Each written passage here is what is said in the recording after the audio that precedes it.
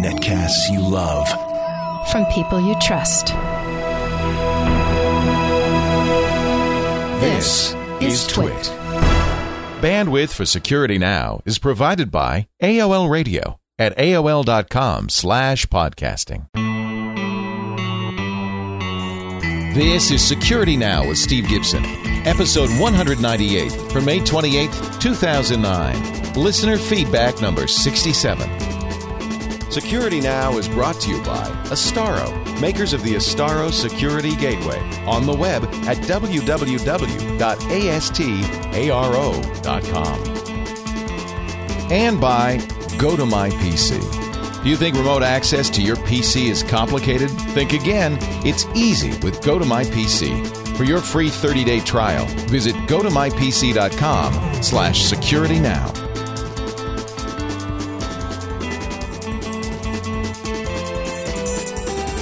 It's time for Security Now, the show that covers all things secure and private.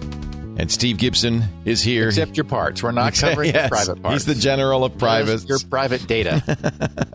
From GRC.com and Gibson Research Corporation, creator of SpinRite. Hi, Steve. How are you? Hey, Leo. We're approaching our double golden anniversary. We're at 198, and in 2 weeks, obviously, we'll be at 200. So, and then, of course, we have a short 8-week jump, and that's our 4-year That's what blows me away. It's not the number of shows. It's the 4 years of continuous production that blows me away. That's incredible, Steve. Well done. Well, you know, we've both been up for it, and we've never missed an episode. So, well, that's thanks to you, because I missed episodes on other shows, quite a few.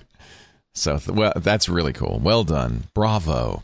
And I do, you know, as I'm running through the mailbag from people who go to grc.com/feedback and enter their questions into the little web form there, so many people really appreciate the fact that they can count on an episode of Security Now every week. So consistency is really everything in broadcasting. I think, you know.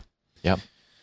But not easier said than done in many cases. So I'm really unfortunately, we have a fertile topic, or I guess it's a mixed blessing that we have a fertile topic. There's always all kinds of things going on with security. Yeah. And lots of technology to talk about, too. So, well, this week on the Security Now, it's Steve's questions. I mean, your questions, Steve's answers. Episode 198. So in just a bit, we're going to get to those questions and answers. We also have security news. Yep. Errata and addenda. Yep. To get Latin on you. First, though, I'd like to mention our friends at Astaro, ASTARO.com. We'd like to remind you once a month that Astaro is still there, ready to protect your enterprise, the ultimate in UTM, Unified Threat Management, the Astaro Security Gateway. It does so much in that little steel box. Not much bigger than a router. You can tell its quality, though. I mean, it is solid. And inside there, you get the best of breed in open source and commercial software doing everything you need it to do in security. Anti-spam, anti-phishing, dual virus protection for email, complete content filtering for the web, an antivirus for the web, anti-spyware. You've got peer-to-peer and instant messaging control with great granularity. You've got network protection, of course, the state-of-the-art SPI firewall. You've got remote access and VPN, SSL VPN built in, complete intrusion protection. One of the newest things in version 7 is, and I think this is so great, is transparent encryption, decryption, and digital signing based on SMIME and OpenPGP of all your email. All inbound email is automatically decrypted. All outbound email is automatically encrypted if you want it, or at least digitally signed. Now, of course, for any users interested in a home user license, you go to astaro.com/security now. But I've got a better deal for you if you're in business. Just go to astaro.com or call Astaro, and you can get a demo unit and try it yourself directly. 877 the number 4 ASTARO. That's 877-4 ASTARO, and you can get that demo unit. Special deals. I think that's still on for people who are at the end of life with their Cisco PICS unit. ASTARO.com or call 877-427-8276. Astaro, it's just the best. It's solid. Rock solid stuff. The Astaro Security Gateway. Visit them for more information at astaro.com. Steve Areno, let's see. I guess we should start with the news. Is there anything going on? Yeah. We got some news. Got some news. Yeah. Good news and bad news. Well, actually, kind of all bad news. Well, no. There is some good news. Microsoft just released Service Pack 2 for Vista. So the good news there is that everyone who's setting up a new Vista system until now has needed to first install Service Pack 1 and then do the Windows update and stand back, maybe go on a short vacation, while all the individual updates from Service Pack 1, which was March of 2008, was when SP1 came out.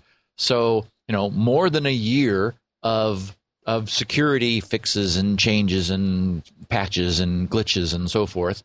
Now, if you just you do need SP1 installed as a prerequisite for SP2. So it's no longer the case. Remember that it used to be that you could just get the most recent Service Pack. In this case, Service Pack 2 only contains all the fixes since SP1 rolled up into a single deliverable. So if you're now setting up a new Vista machine, you need SP1 and SP2, and you have to install SP1 before SP2. But just those two actions brings you current as of today, as opposed to needing to go through all the incrementals. So that's good news. And for what it's worth, anybody using Server 2008, this is a hybrid Service Pack, which is also Service Pack 2 for Server 2008. Server 2008 came with SP1 built in, so there's no need for an SP1 for it, followed by SP2, just Server 2008, followed by this hybrid Service Pack SP2 for Vista and 2008, and that brings you current there. The other sort of news, it actually was Greg, my tech support guy, who first noticed this, and that is that many people, as we've discussed, have had a problem with Windows XP Service Pack 3. I'm still not running it on my main system. Really? Because it hurt me when it's been a year. I know, and that's the point. Is the blocker tool expired on May 19th? Right. And you'll remember that Microsoft provides this Service Pack blocker tool, which will for a period of a year allow you to keep their Windows Update from trying to install the Service Pack on your system. And you can, however, tell it, do not offer this to me again. And so what happened was, after the blocker tool expired on my own main system, it's like, wait a minute, this now I see what Greg's talking about. It's for the first time since a year from a year ago, it's saying, hey, go for Service Pack 3. And it's like, no, I'm still reluctant to do that. I mean, they haven't changed Service Pack 3, and it messed up things. So, I'm finding I'm cautiously putting it on additional systems that I have, and I'm not seeing problems. But on systems where I know that it seems to be unhappy, I've not moved forward. So I guess I ought to make an image of this system and try it again. It'd be nice not to fall too far behind. As I remember, the issue with the Service Pack 3 was driver incompatibilities. That maybe that's Vista Service Pack 1, that they were patching, so you could have, you might have had, in other words, you might have had a fix in the interim. Did you do no patches after SP3 or no? No. I'm keeping.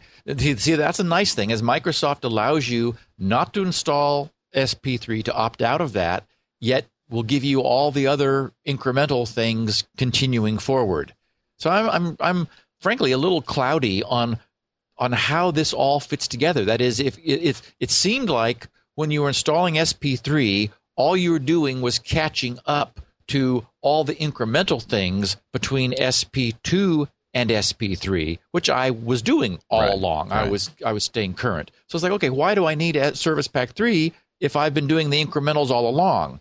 It's certainly the case that on setting up a new system, just like we were discussing with Vista, where you would, it's so much nicer to just be able to do SP1 for Vista and SP2 for Vista and then be current. So I certainly think that installing a brand new system, and I have, by the way, for example, when I was setting up my little tablet, this new tablet that I'm using at Starbucks, I'm an MSDN user, the developer network, so I have access to these builds of Windows as part of the $2,500 I pay every year to Microsoft for the privilege. So I installed brand new from scratch XP, and then I think I put in Service Pack 2 and then Service Pack 3, because I think even with XP you need Service Pack 2 at least before you can install XP's Service Pack 3.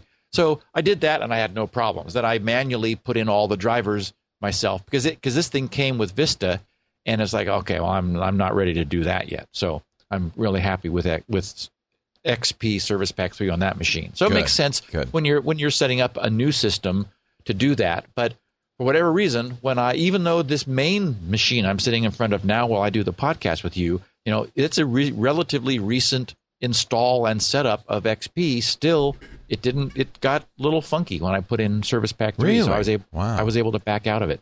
Yeah. Huh. And actually, Greg, my tech support guy, has had several systems where, this is the reason he was really concerned. He said, hey, what do I do now? He said, there are systems I absolutely know collapse with Service Pack 3 on them. Wow. So, yuck. So you're going to have to get it, though. No way around it now. Yeah. Now, Macintosh security. I don't know if you've seen this, but there is a bad known vulnerability in Java, which virtually the whole industry has fixed, except Apple. Really? Windows has fixed it. All the Linux and various Unix builds have fixed it. Apple has not. It's been known since December of 2008, long since been patched. One of the security researchers, sort of a gray hat guy, decided, this is dumb that Apple has still not fixed this. So he released an exploit. So he released a proof of concept. Oh, boy. Which has been decompiled, and the source is now available. I wish they wouldn't do this. It is being exploited in the wild. The security community is telling people, Mac OS X people, that they should disable the Java virtual machine support in Safari. It's been the same exploit is functional under Firefox, and if you go to a malicious web page that runs a Java applet, it can take over your machine. Proof of concept code exists. It is truly being exploited in the wild. So, I guess certainly Apple will now fix it. There's no way. Does Apple use Sun's Java, or do they have their own Java? I thought they used Sun's Java. And it was Sun who warned in December of 2008 about the flaw, made the fix available. I wonder why Apple hasn't pushed it since it's available from Sun. It's a good question. I don't know if they missed it or if they've got some reason. I haven't been able to track that down, but I do know that certainly now the pressure is turned up. Yeah, no kidding. Yeah, it's odd that they didn't fix it in the big, that 500 megabit patch. The 13,000. That just came out a week or two ago. I don't understand why they didn't. Yeah, and in fact, that's what this guy was waiting for. It's like, okay, let's see if that does it, and they didn't. So I think we can. I imagine we'll see something shortly that Apple will say, okay, I guess for whatever reason we need to do this. So and there's a lot of dialogue in the community saying, well, Apple, is arguably, becoming a larger target as they're succeeding more, as they're moving more into the mainstream. It's no longer the case that it's, such a small segment that, people are ignoring it. Apparently, Apple does their own Java. They are using their own code, so that's why they're behind. They're not using Sun's code, yeah. Otherwise, they would have just shipped Sun's code and had done with it, I imagine. Okay. Well, and then it's odd if it's really their own code that they've got the same problem that well, it's probably a reference. There's a reference implementation that they modified. That they followed. Yeah, that they followed. Yeah. Okay. A bad reference. Last little bit of security news is that Adobe, under the increasing pressure to get their act together with all the problems they've had in PDF format interpretation, in Reader and in Acrobat, has announced what I think is sort of a mixed blessing. They said, okay, we're going to do regularly quarterly updates synchronized with Microsoft's second Tuesday of the month update. But they're not doing it monthly. So they're only going to do every third one. Quarterly. And it's like, well, okay, I'm not sure that that's often enough. Right. Does that mean that they're not going to do one mid-quarter? I mean, Microsoft does the mid-month when something comes up that's bad enough. People are so reluctant to admit there's something wrong with their code and patch it. Yeah. Or maybe it's just the issue of testing it and the concern that, companies have about implementing this stuff. Well, but Adobe's no small group. Gosh, yeah. And you got to think, okay, Microsoft is managing this for this whole nightmare called Windows. I mean, all of Windows. And here, Adobe's got a reader. Basically, they've got a PDF. They've got a PDF interpreter. Yeah. So they've made a lot of noise recently, saying, okay, we're gonna really get serious. They've come up with their own acronym for their security development lifecycle, which is SDL is Microsoft's, but the equivalent for them. And we're going to be looking at old code that we've had in Reader to make sure. It's like, yeah, okay, good. Get going, folks, because PDF format. I mean, it has become the standard document transfer format for the net. I mean, they won that. Microsoft has tried, a few of their own that never, they just sort of sputtered and never happened because, again, Microsoft would like to own that too. But, Adobe owns that. And so it's like, okay, time to make this thing work solidly and get serious about security. Odd. I just think that quarterly doesn't sound to me, it's like, well, okay, we're going to do it, but we're only going to do it every 3 months. Like, but up to now, they've been doing it whenever, as necessary, as needed, right? As needed. Well, and what they've been doing is they've been doing the most recent version first, and then catching up backwards. Then releasing for example, like the patch for 9 came out first, and then 8 and 7 came out a few weeks later. Right. I mean, and almost deliberately, like a week later, almost like they're saying, well, you're going to be vulnerable. We're going to leave you vulnerable for an extra week if you're not using 9. Yeah. It's that's a really bad it really is. That's a fundamentally flawed policy. And it's driven by commercial concerns. I mean, that's not a nice thing to do. Right. Well, it had to be done deliberately, too, because they announced a month beforehand that the 9 patch would be available on this date and the 7 and 8 patches would be available 1 week later. Oh, they knew. So they planned. Just upgrade. You'll be patched. Uh-huh. That's not nice. You'll be patched a week sooner. Yeah, that's not nice. Okay. So now, watch. I'm predicting here that this quarterly update will not stand. This is wrong. And so we're going to see a flaw come out that's really bad, and they will do a mid-quarter. Well, even Microsoft does that, though, right? Out of cycle patches. But they're saying they're not going to. They say they will never do that? They're saying we're going to make them. We're going to update more often, and it's going to be quarterly, and it's sufficient. And it's going to be synchronized with Microsoft's second Tuesday. That I don't understand. Is that so? I don't understand why you would synchronize it. I don't get anything about this. This is just what you ought to do is, especially for something like Reader, it's like, okay, it's not like the whole OS. It's a reader, and there's alternative readers. So it's like, look, if there's a problem, fix it fast and give us an update. Right. And we'd rather have 3 in a row on successive days if that's what it takes to keep our PDF reader secure. And we're certainly not going to wait around for months while a known problem is out there. That's just dumb.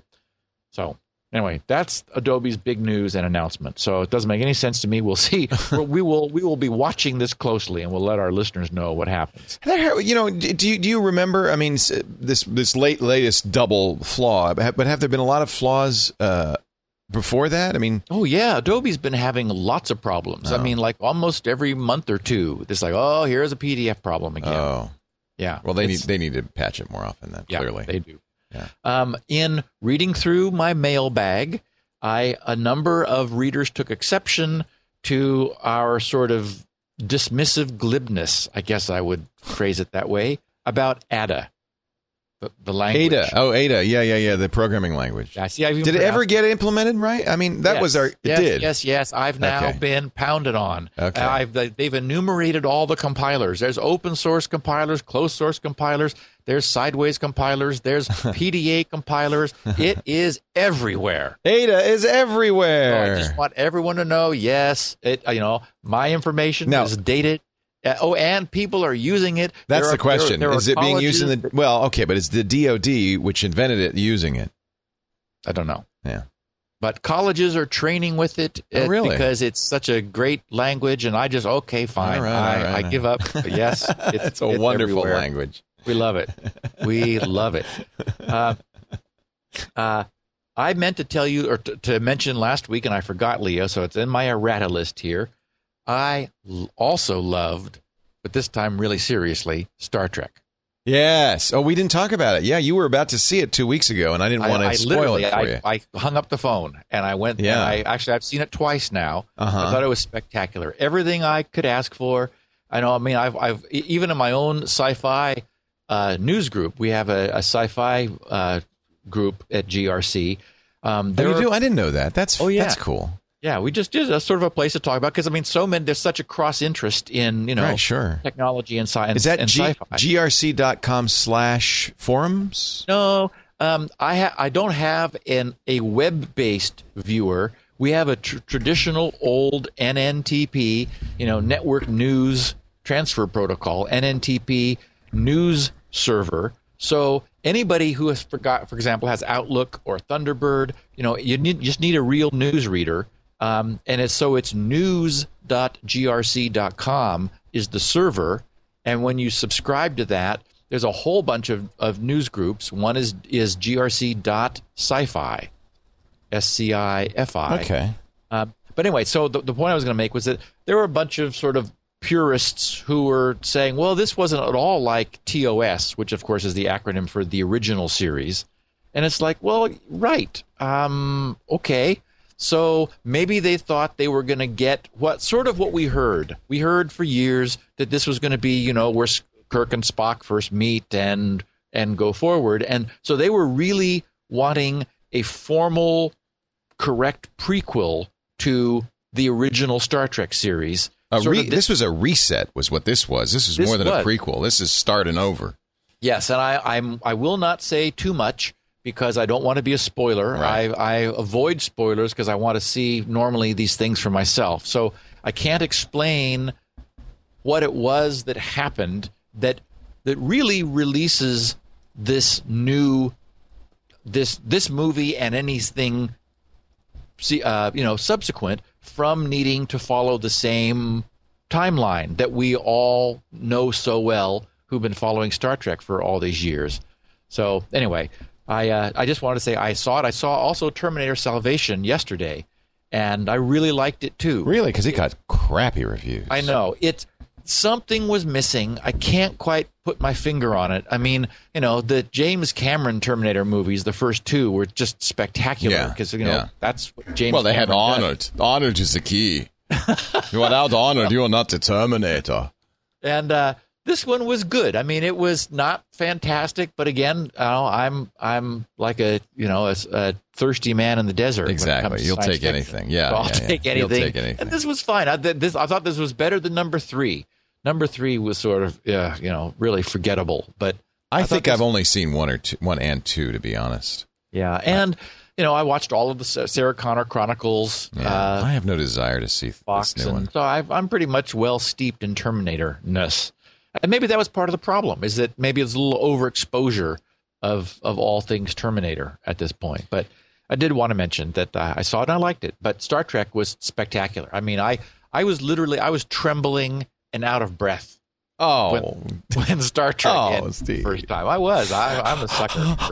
It was so good. It was great. So good. That's cute. That's really cute. Leo, I have to tell you, I think I mentioned to you before that my buddies and I in high school made a Star Trek movie. Oh, yeah, that's right. It was on 8mm back in the Super. No, 8 you days. come by it honestly. Yeah. And, we did beaming out by standing under the chandelier of in the dining room of one of our friends. And that was before the movies. That was after just the one series. Just the original series. So you really get a lot of credit because that original series, as I think most people know by now, was kind of a flop and canceled early on. They didn't do a whole lot of episodes. I had dinner with Gene Roddenberry. You did. At Comdex one year. And this was after this. I mean, this was obviously years later. And it was funny because I met Stu Alsop down at the bar in the Las Vegas Hilton, and we chatted about the idea of me doing a column in InfoWorld, and which of course did happen. I did that for 8 years.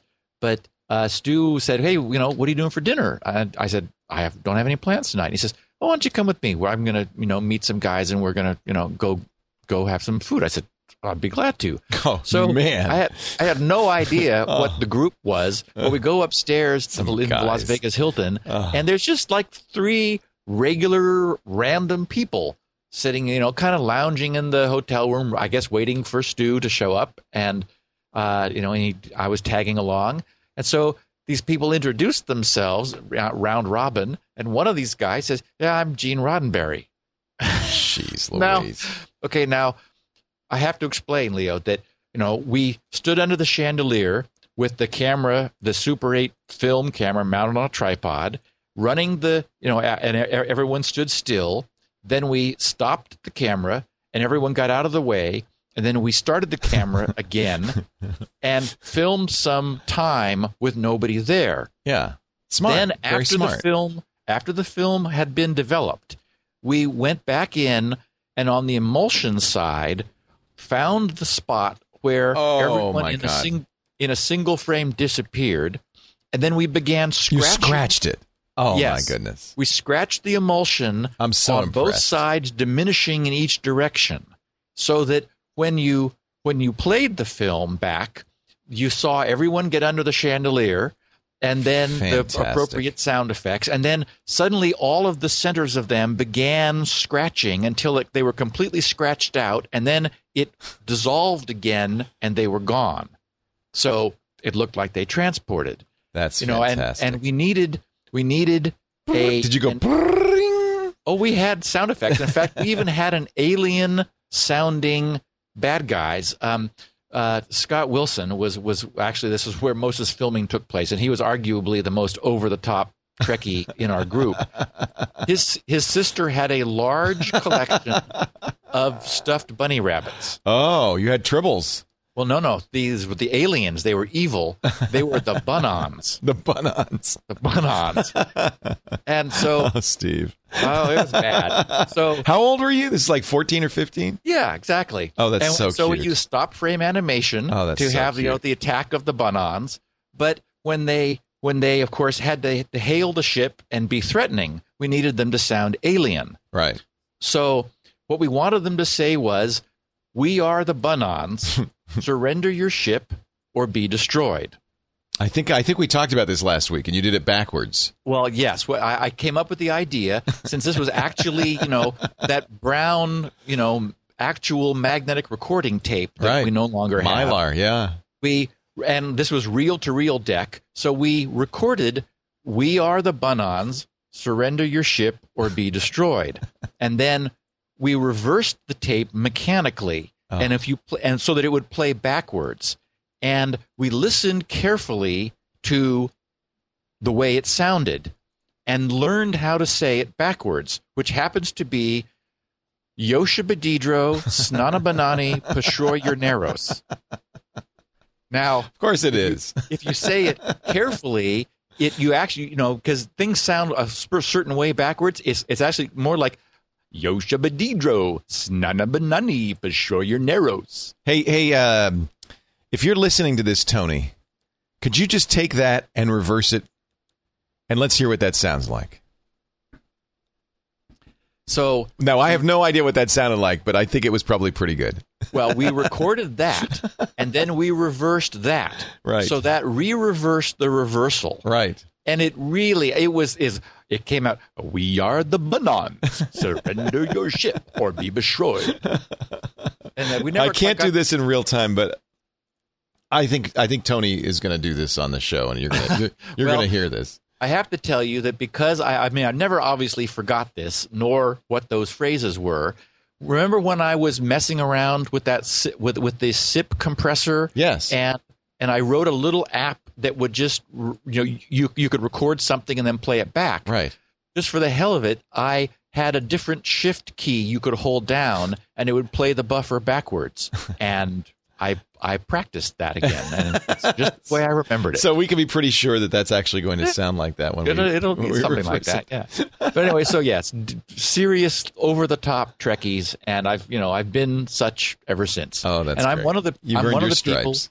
who think that The Next Generation was the ultimate series. That's the whole Jean-Luc group.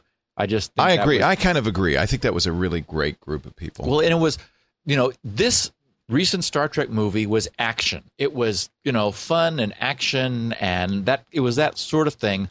The Next Generation was a far more cerebral show, which is why I liked it. Yeah, me too. I like the strategy and the solving the problems and that kind of stuff. And they'd meet in their little conference room and go around and give their opinions, and then Jean-Luc would declare what action they were going to take.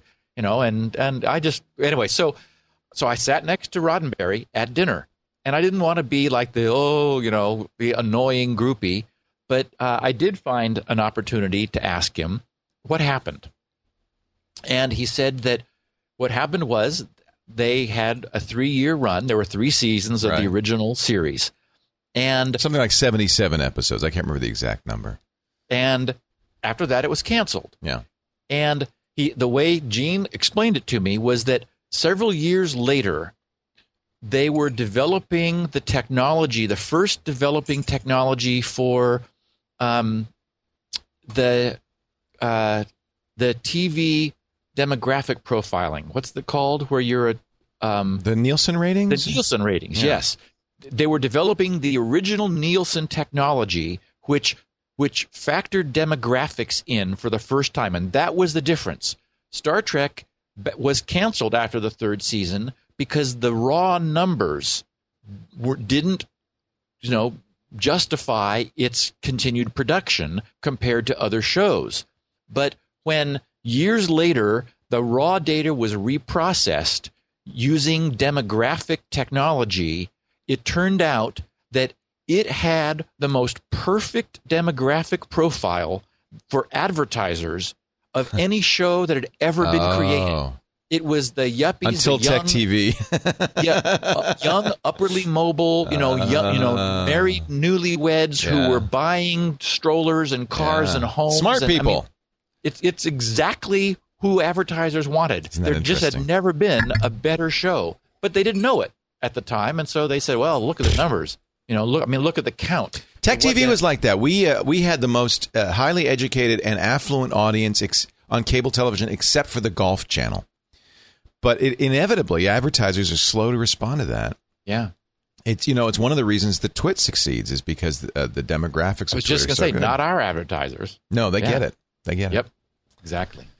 Actually, speaking of them, let me mention Go to My PC. I know you probably have a SpinRite letter, and then we have a bunch of emails. Yep, we want to answer. We're going to get through all of those in a second. Go to My PC. These are the folks at Citrix. They do know. I don't have to tell them how smart our audience is. In fact, one of the things I really like about our advertisers is they, I think almost all of them, let's see, Go to My PC, Go to Meeting, Astaro, almost all of them offer free trials because I think they realize that a smart audience is not going to be, satisfied with what I tell them. They're going to want to try it for themselves. And so we're going to set it up that you're going to have 30 days free of Go to My PC so you don't have to trust what I say. You can actually try it yourself. Some people, it's funny, they change the copy every week because they want to try different strategies. And this week the copy is, some of you probably haven't tried Go to My PC because it might seem too complicated. they don't realize that this is going to be on Security Now. And it's quite the opposite. This is the most sophisticated audience. I would guess the most sophisticated technologically audience anywhere. You guys certainly are not turned off or intimidated by GoToMyPC. But I will point out that a lot of the people who in your life who might want to use remote access software probably are. And this is why it's a good recommendation from you to them. They're going to call you less. GoToMyPC does have 24/7 tech support, very good tech support. You're not going to need it. They're not going to need it because it's just so easy to install. Java-based. It's a click of the mouse. You say, yes, I trust Citrix and I trust this Java client. You install it. Literally within 60 seconds, you're ready to go. You've got that now running on your PC. And anywhere you go, whether it's China, whether it's the backyard, a hotel, an airport, you have 128-bit SSL encrypted connection to your Office PC. You just log on to GoToMyPC.com with your secure username and password. It does NAT traversal because you're going through this third party. So it could not be easier. You never have to configure the router. I mean, it just works. And if you've tried any other remote access product, you know that's not an easy thing for them to say. It just works. Never been a security issue ever with GoToMyPC because it uses TLS and SSL. Industry standard, top of the line. Try it now for 30 days. And maybe better yet, since you probably are the tech support, I use it with my mom. You're the tech support for your family. You might want to get them to try it too. GoToMyPC.com/security now. Free for 30 days. Give it a shot. This is a very smart audience, so I'm not going to insult you by saying you found this too complicated. But on the other hand, not having to tear your hair out about a program like this, there's a lot to be said for that. We'll let you tear your hair out about other stuff. GoToMyPC.com/security now. We thank them so much for their support of the Security Now show. So let's see. We got some letters. You got a letter, a SpinRite letter? Got a nice note from not a listener, I think, this time, because he wrote to our support email, and his name is Bob Blaine. And he said, "Hi, I just wanted to thank you for your SpinRite software. I was a little surprised at the price and wasn't sure if the problem I was having was going to be fixed by it. But based on reviews and your money-back guarantee, I thought I'd take a chance. Your software was easy to use and actually fixed the problem I was having. I'm very impressed!" He said, "The problem was that I had a hard drive failure on an XP machine that was not allowing the machine to come up into Windows. It was giving some obscure message that I eventually found out meant that the registry file was corrupt. Amazingly, SpinRite fixed that so that I was able to get into Windows and back up all of the data on the drive before I replaced it. Thanks again, Bob Blaine." So, yes, SpinRite to the rescue. I think it's worth emphasizing for our listeners, I'm sure, but I think it's worth emphasizing that money-back guarantee because I think people do. You know, a new hard drive is about the same price as SpinRite in some cases. Yeah, in fact, I was listening to your replay of a podcast. Maybe the tech guy, or it was the one that was just playing with Andy Nako.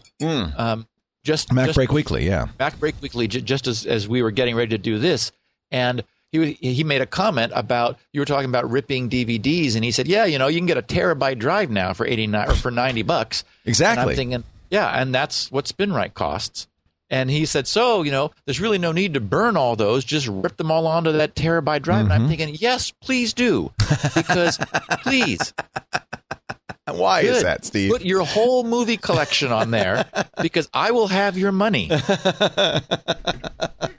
When that $89 terabyte drive craps out on you. We're buying. Are you saying people should buy fancier drives or just this is inevitable? Saying, put all the crown jewels, put everything you have on hard disk. Well, don't throw away the DVDs. Keep them.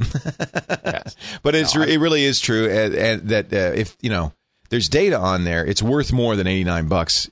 It's not a question of buying another drive. It's a question of getting that data back. Yes. I mean, people, for a while, people were saying, well, gee, Steve, $89, that's pretty steep. And I say, yes, I understand. And then they say, well, we could buy a new drive for that. Yes, but, it's not all of the data that you've got. It's not everything that's been installed in your system before. Right. It's not, what's your time worth to recreate everything from scratch? And in some cases, these are irreplaceable. These are people's entire photo libraries that have never been backed up, never put somewhere else. Well, and the other issue is you're not just talking about recovery, you're also talking about maintenance. And you probably have a lot of drives. Nowadays, I have dozens of hard drives. I literally buy terabyte drives by the 6-pack now, probably about once a month. Yep. And so SpinRite's really great on checking those drives before I put them in use and making sure they're in great shape and maintaining them. Yes, I do read people who say, hey, I bought SpinRite, I run it, I'm waiting for a miracle, but, maybe the fact that I'm running it on my drives every few months means that I'm never going to have a disaster that requires a miracle. And, of course, that's the optimal situation. Right. You want to keep the drive from getting that bad. But, yes, we do sell it with a money-back guarantee. The problem is I can't give a demo because once you run the demo and it fixes the problem, you're done. Yeah, it's like, you're done. Okay. People often say, I want to, download a trial. Yeah. And you don't want to do the thing, and this really bugs me, the unerased programs, there are some out there will say, oh yeah, I can see all your data, $500 please. And that's even worse. That's like, come on. Tease. That's that tease, yeah. So no, it's worth it. Money back guarantee if it, and I think that's the best way to do it. That's basically, you're basically saying, try it for free. If it doesn't work for you, I'll refund your money. Absolutely. Absolutely. Yeah. And, there may be people who bought it and then asked for their money back anyway. It's like, well, if that's how you want to play the game, that's fine too. I'm not going to, I bet that doesn't happen very often. Not among our audience. No. Our audience is great. No. And, they help make the podcast possible and make GRC possible. That's right. We want to support Steve. That's for sure. I have in my hands 12 questions from 12 listeners, good and true. All for you, Mr. Gibson, starting with number 1, Alexandre in Quebecois. He's a Quebecois. He says, you made me love you. Actually, made me love assembly language, he says. Assembly language. Hi, Steve. I'm a young 18-year-old guy from Quebec, and I just love your show. Pretty much everything you made for the beautiful, yet now somewhat dirty computing world. I'm also a SpinRite customer, yay, and I love it. Sorry if the English isn't very good. I'm a French guy, so I'm your English is better than mine. Don't worry, Alexandre. So I'm very interested in assembly language programming for Windows. That is just awesome. I just love hearing that. And I would love to know what assembler you use or would recommend to me. It should. I would like to use the same one. Anyway, I know NASM, N-A-S-M, but I've become interested in FASM, F-A-S-M. I don't know much, but it looks very good. Have you tried it, and what do you use? Okay. Again, I try to choose questions that are representative of many that we receive. And there's been an interesting surge of interest, I guess, because I've been talking about it among our listeners about assembly language in Windows. And there have been some postings, and I know in the GRC news groups, and I've run across questions like this many times in reading through listener email. My recommendation is to go check out masm32.com, the website, www.masm32.com. It is a tremendous site. And, I have always been programming Windows in assembly language, and I was sort of on my own when I began, 15 years ago or something. Masm32.com is a site that has a tremendous tool that's at version 10 now, a complete IDE, an integrated development environment, all the libraries and include files, lots of sample code, the source for everything.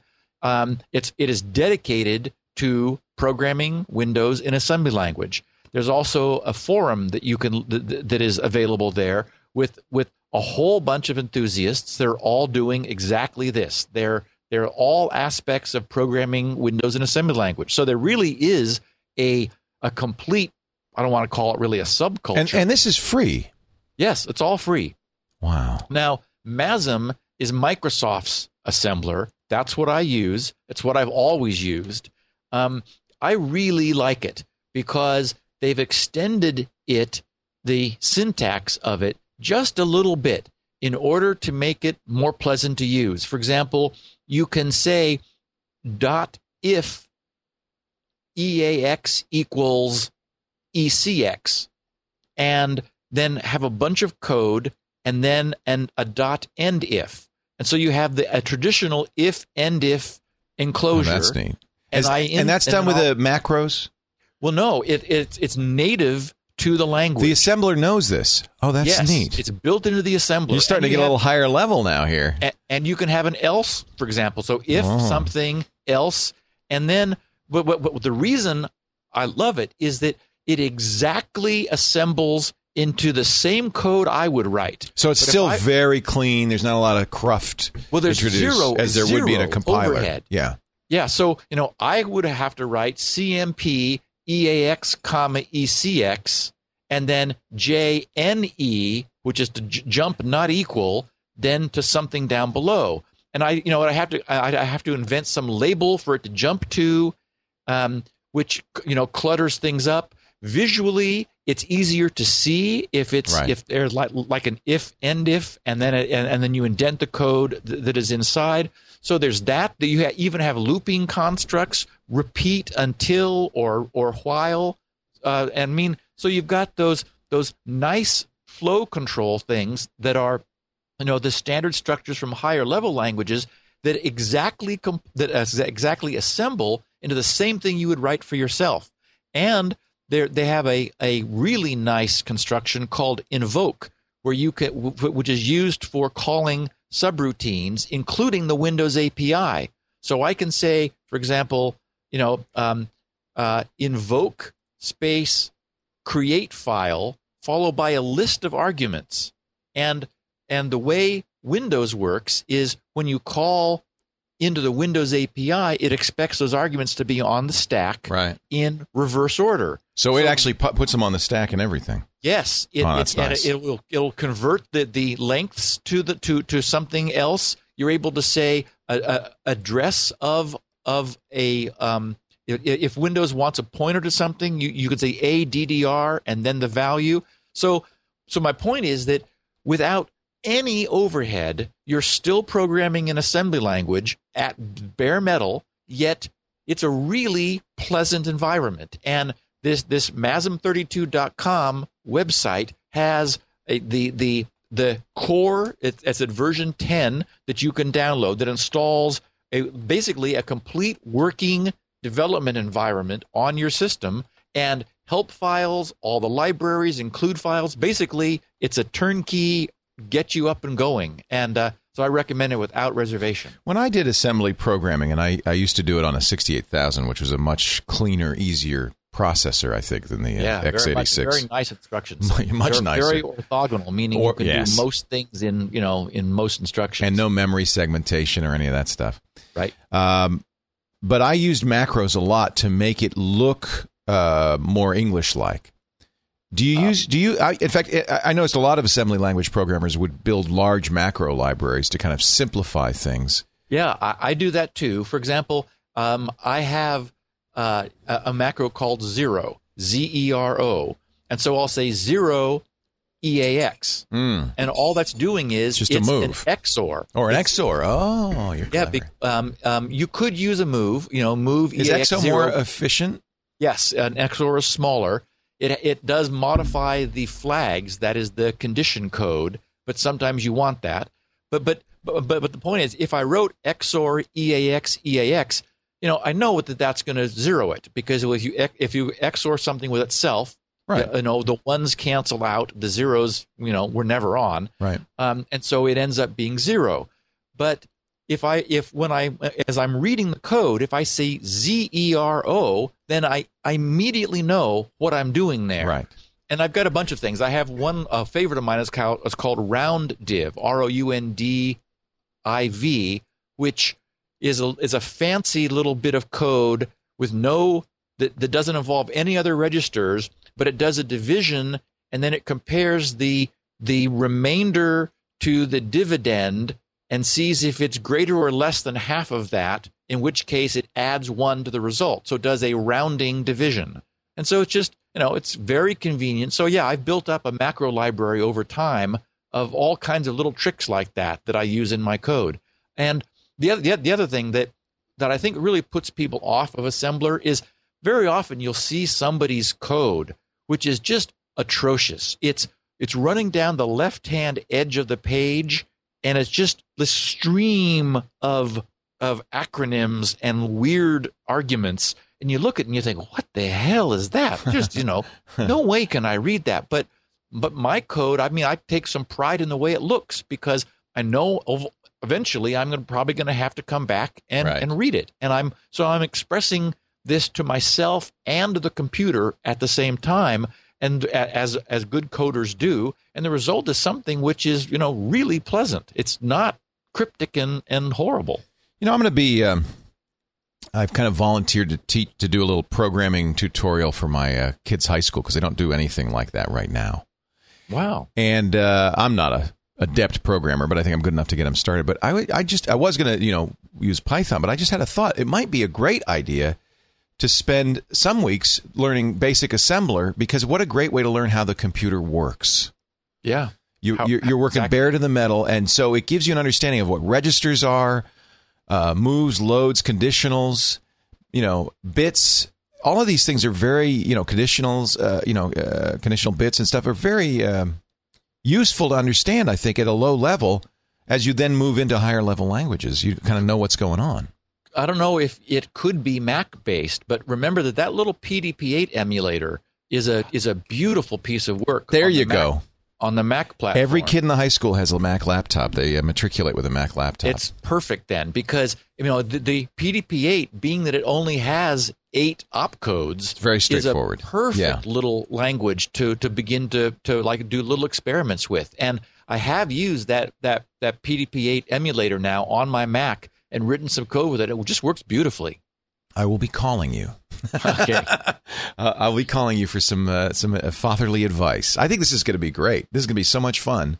Start them with a PDP-8. That is a great idea. Yep, it's just a junior, perfect little machine, and you're able to single step. I mean, it does it disassembles the code. It single steps. You perfect. can see the contents of all the registers. It's a visible computer, which is perfect for learning. For giving you a sense for how they really work underneath. Oh, I'm so excited now. Moving along, question 2. Marsh Wildman in Sacramento, California says, what do you mean when you say scripts exactly? Dear Stephen Lee, I constantly hear you warning about the security risks presented by scripts. What kind of scripts are we talking about here? This web form I'm entering in this message into, for instance, doesn't this run on a script? I'm looking for a form such as this or an order form. There are many options out there: Java, ASP, Perl, XML. What is the best choice for performance and to give me and my users the safety we rightly expect and increasingly need? Thanks for any help. Love the show. SpinRite is on my birthday wish list. I love that. Well, Scripts. That's a really good point. We've talked about scripts. I just sort of use it as I assume that it is a term that everybody understands. But I think Marsh had a really good question. That is, okay, what exactly is it that we talk about? So there's probably no really rigid formal definition, but in general, a script means that something is being interpreted. That is, it's like a batch file. You could say that's a script, because you're not compiling that into into executable code, the actual code that the machine runs. Instead, an interpreter is reading the script step by step. Now, again, that definition even has a kind of a problem, because the original BASIC language was an interpreted language, so there was an interpreter interpreting it. But you really don't think of BASIC as a scripting language. That's not the way it's been known. So scripting languages are typically when they're run. I'm gonna try this too. We're both gonna fail on a perfect definition. But when they're run, they're often plain text, which then is run, as you say, and on the fly interpreted and executed. I'm thinking of JavaScript, Python, Perl. Sometimes, like BASIC and Python, they have intermediate steps of precompiled code, but they're still interpreted in real time, as you say. As opposed to something like C or assembler, which is machine translated ultimately to machine code, which is run then. You can compile once, run forever. Right, and I guess the problem is there's a gray area where something is you don't think of as a scripting language is interpreted. So it's not just the interpretedness of it that makes it a scripting language, but and so I don't think there really is a rigid, clear definition. But the reason I'm upset with scripts or scripting is not the scriptingness itself. It's that, for example, in the case of JavaScript, that JavaScript, which is, by the way, a very nice language. I mean, it was developed by the guys at Netscape. It unfortunately really bears no connection to the Java language itself from Sun. They're not at all the same. It's so that in that sense, it's sort of a poor choice of naming terminology. But the Netscape guys sort of wanted to pick up some of the glamour of the Java language, so they called theirs JavaScript. No relation at all. Right. The what makes me uncomfortable is that web browsers interpret JavaScript, and that means, for the purpose of executing code from a remote web server. So that just makes me really uncomfortable. That's the classic Gibsonian reaction. The idea that you're gonna click on a link, you're going to receive a web page from some remote server who you don't have necessarily a trusting relationship with, and that page is going to come into your browser. Your browser is going to parse the HTML, find scripting commands in there, and then run code which you've just received. The idea, that's fundamentally a bad idea. I recognize that's really what we're talking about then here is client side, browser side programming languages that run on the browser side. Except that active server pages, ASP, that's a scripting language that is server side. So you can also, or Perl. You could say Perl is, in fact, Marsh listed Perl among his choices. Perl is that runs on the server as a CGI script, as opposed it doesn't. The browser doesn't know Perl. Right. So mostly it means something. In general, it means that interpretation is going on, and I would say maybe the right description is to say that scripting is used in web processes. You're scripting on the client, you're scripting on the server. But generally, server-side stuff doesn't seem to be anywhere near as dangerous. For one thing, it doesn't have access to the contents of your machine. Although you also have, for example, Unix shell scripts, and there's scripting. But they're only dangerous when they run on the hardware that's being compromised, right? Correct. That's the issue, I think. I was sort of like trying to say, well, so it's not just web things that are scripting. It's it's interpreted. Mostly, I think I would say scripts are interpreted. But the risky issue is the stuff that is running on your computer that you are receiving from a website, and that the website's getting to run on your hardware. That's the problem. That's why exactly that's the source of my continual concern about scripting is it's fundamentally very powerful. All of the Web 2.0 stuff, any online forums which are accepting content and, this state-of-the-art fancy stuff, Facebook and MySpace and this next generation technology, it relies on all the Google stuff. Gmail is a perfect example. Right. Google Mail and calendaring, all of that. Yeah. That's all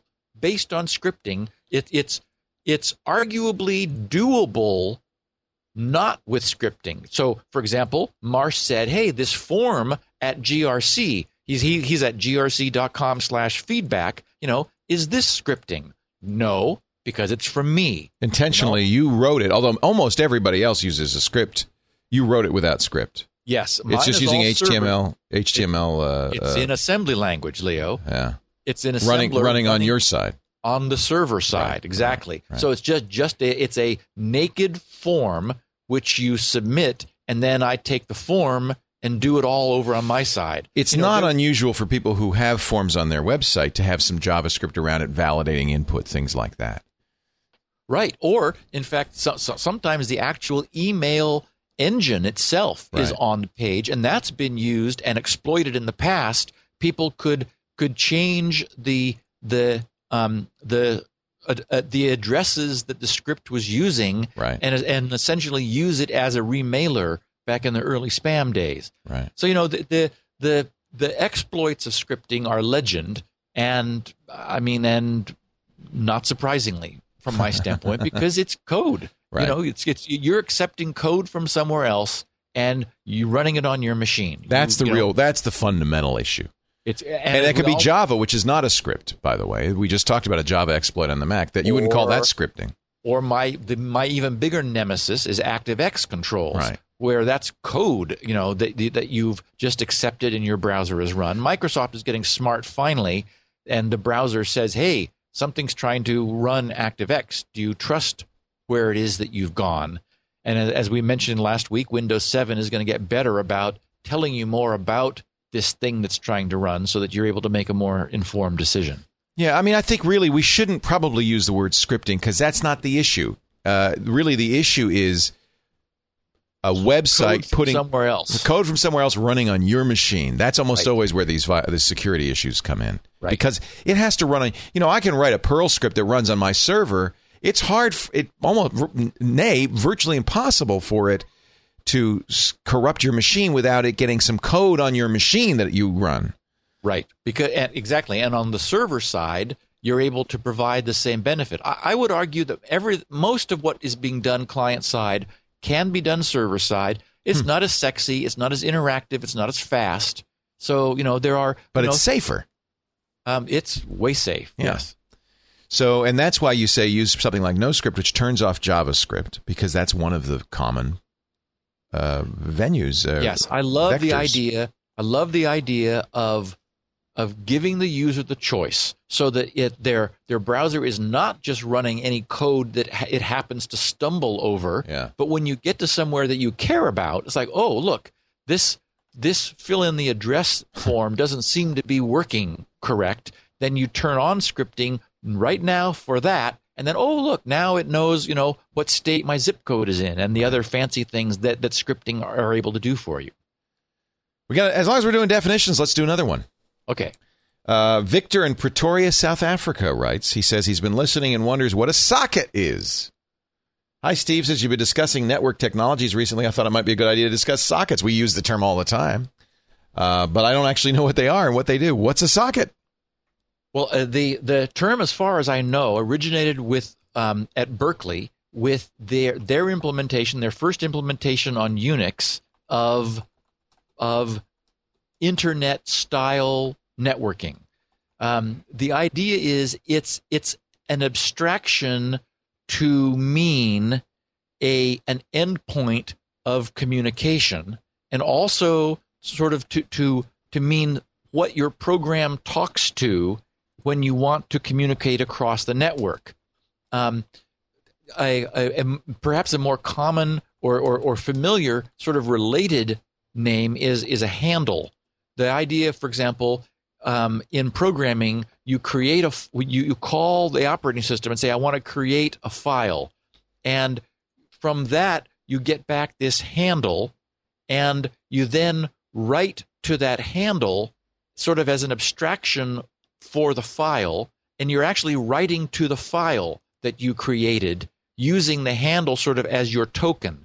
Well, a socket is very similar, but in networking parlance. So you create a socket, and then you may give it an address on your machine, which is sort of like creating, like naming it. You may then connect this socket to a socket on a remote machine, and then as you write to your socket, it is possible to read from the remote socket.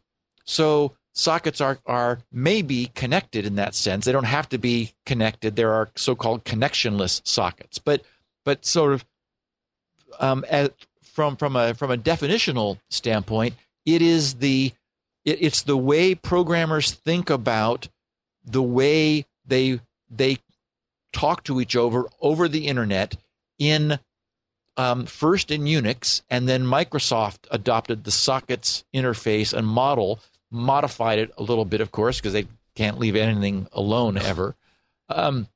And so there's not really compatible with the Berkeley standard sockets model. Later, they've made them more compatible. But so that's what it is. When we talk about sockets, we're talking about sort of the programming interface, and also that is from the programmer side, and also the communications endpoint from the networking side. So, for example, in the internet case, a socket would have an IP address and a port number. And together, that IP address and a port represent a unique reception point or transmission point in an operating system for it to communicate to the outside world. I've struggled with this myself because I get asked it on the radio show. Really? You have listeners that are... What's a socket? Wow. Or, you know, what I get is a lot is what's a port? Yes. So a socket's not a port. But they have kind of the same functionality in a way, right? I would say that the difference is a port is when I think about it, I know exactly what a port is. A port is a number from 1 to 65535 that port-based protocols carry. I know that didn't make it much simpler, but for example, the IP protocol has IP addresses but no ports. You need to then layer on top of that the TCP protocol or UDP, where they bring this notion of a port, so that the packets that are UDP or TCP format say, I was sent from this port and I'm going to that port. And so the beauty of that is you can have services listening for inbound packets with carrying a certain port number. So really the only thing that is just a number. It's carrying a port number, but when it arrives at the server running an operating system, the server says, "Oh, this is aimed at port 80. It's coming into port 80, which means I'm going to give it to that process, the web server process running inside me. If it's coming in to port 110, oh, that's the POP3 protocol port. So I'm going to give it to the email service running in there." So really, you could think of ports as the final switching stage in a switch yard, where when the packets come in, it tells the operating system which of the various servers that those should be routed to at a single IP address. That is, in a single server. So really, a port and a socket aren't the same thing at all. Right. The socket is more of the programming abstraction. Right. The way programmers see the internet. Ports are an abstraction that lives on the packet side, the way the packets get routed once they arrive at the proper IP. But they both have to do with communication. Yep, and they make the world go round. Sockets make the world go round. Let's remember that. Could be a good song. All right, long one here from Sean Polson, Middletown, Delaware, about SSL. Hi, Steve. Another fine Security Now podcast with a deep dive into a big technology we could all understand, or we should all understand. It's talking about SSL. Well done. I wanted to write in to comment about a remark made near the end of that podcast. You and Leo were suggesting that with the power of computing these days, SSL doesn't represent much overhead. So why not use it for everything and continuously offer more security? Let me point out a couple of cons that were not discussed, and if you like, use them, because if you think I'm onto something. First of all, the cons. Web browsers don't cache content over HTTPS. It turns off caching. So that means they have to download every image, HTML, JavaScript every single time. Of course, browsers these days cache a lot. That speeds up browsing considerably. Of course, you shouldn't cache the secure content, or it wouldn't be secure. In addition, caching proxies won't cache this content either. ISPs often employ transparent caching proxy devices that save their upstream bandwidth to the net by caching what their users often access. like, say, the Google search page logo. So when you go to a Google page, you're probably getting that logo not from Google, but from your ISP. So it's important to know what content is truly public and safe to disseminate to anyone listening in, and which is confidential in any way. I don't think it's ideal to blanket all web content as suitable for HTTPS. To that regard, your CryptoLink package might be a good solution. I've often griped to myself how insecure it is to fire up my laptop at a local internet cafe. Anyone could listen in on all my doings from a distance. That's why you would use a VPN. He makes a good point. It just would be inefficient. It's not that the computer can't decrypt it. It's just the waste of bandwidth. Yeah, and I mean, so yes, I wanted to share Sean's notion, because he's absolutely right that web browsers are prevented from caching secure content, which is what you normally want. I have seen the option in the configuration dialog sometimes that gives browsers permission to cache secure content. You probably don't want to do that, because you want to know that those pages which you're looking at, just you having logged on to your banking site, for example, and where all of those pages are wrapped in the security of that communication, you want to know that when you close the browser window, that stuff was never written to the disk. It isn't in, it's not sitting there able to be, scrounged around by anybody else using your machine or any malware that may be on there. So it is the case that the browsers are smart about that. In the case of SSL, and he mentions caching proxies and how using a secure connection will bypass your ISP's proxy. That's, for example, what I do when people are entering the Shields Up site. Many users are behind ISP proxies, so non-secure connections are going through the ISP's proxy to the remote server. So if I didn't ask for a secure connection when you were using Shields Up, I would see your IP as the ISP's proxy, and that's not right. Yeah, that's not. I don't want you don't want me testing the proxy. You want me testing with Shields Up your machine. Right. So the entry point to Shields Up gets a secure connection, so that specifically to avoid intermediate proxies. So both of those things are the case. Where what we were talking about differs from these examples that Sean was suggesting was more my sense that all connections should be secure. Yes. Not necessarily that the content that is being exchanged always needs to be secret. And so I would differentiate the secretness of the content from the security of the connection. So, for example, email connections should be secure, even if, it's just your random old email when it gets there, something where you're not concerned about the security on arrival, as arguably you are if, for example, you're doing banking and you want your banking pages not to be written to the hard drive. So, this confusion is a function of all of this still just being immature technology. This sort of came upon us half-baked and half, thought out, and we're all using it and making the best of it. How often have I said someday it's going to be better? We're going to be marching. We're going to be marching slowly toward that day for quite a while.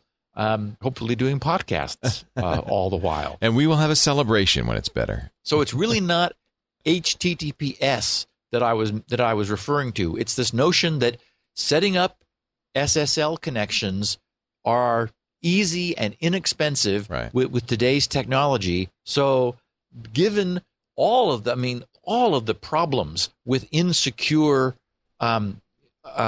locations where you can be doing things like in open Wi-Fi hotspots, it'd be really nice if our protocols were just secure by default, and then had this extra layer of, oh, yes, obviously it's secure, but also please don't cache it, because this is sensitive, and it's sensitive content carried in a secure connection. Be nice if everything were carried in a secure connection. I blame myself. I think I was the one who's saying, well, why don't we just use HTTPS all the time for every page? Oh, okay. And there's the reason why not. right? Because it's certainly the case that caching really gives us a tremendous performance boost. Yeah. But boy, have you noticed how much space on a hard drive web browser caches start eating up? Hundreds and hundreds of megabytes, yeah. Well, yeah, I mean, if you empty your cache, sometimes that takes half an hour just to delete all that crap. I mean, But to be honest, I mean, hard drives are big now, and it's not, I mean, even if you have a gigabyte of a cache, that's still a small percentage of your total hard drive space.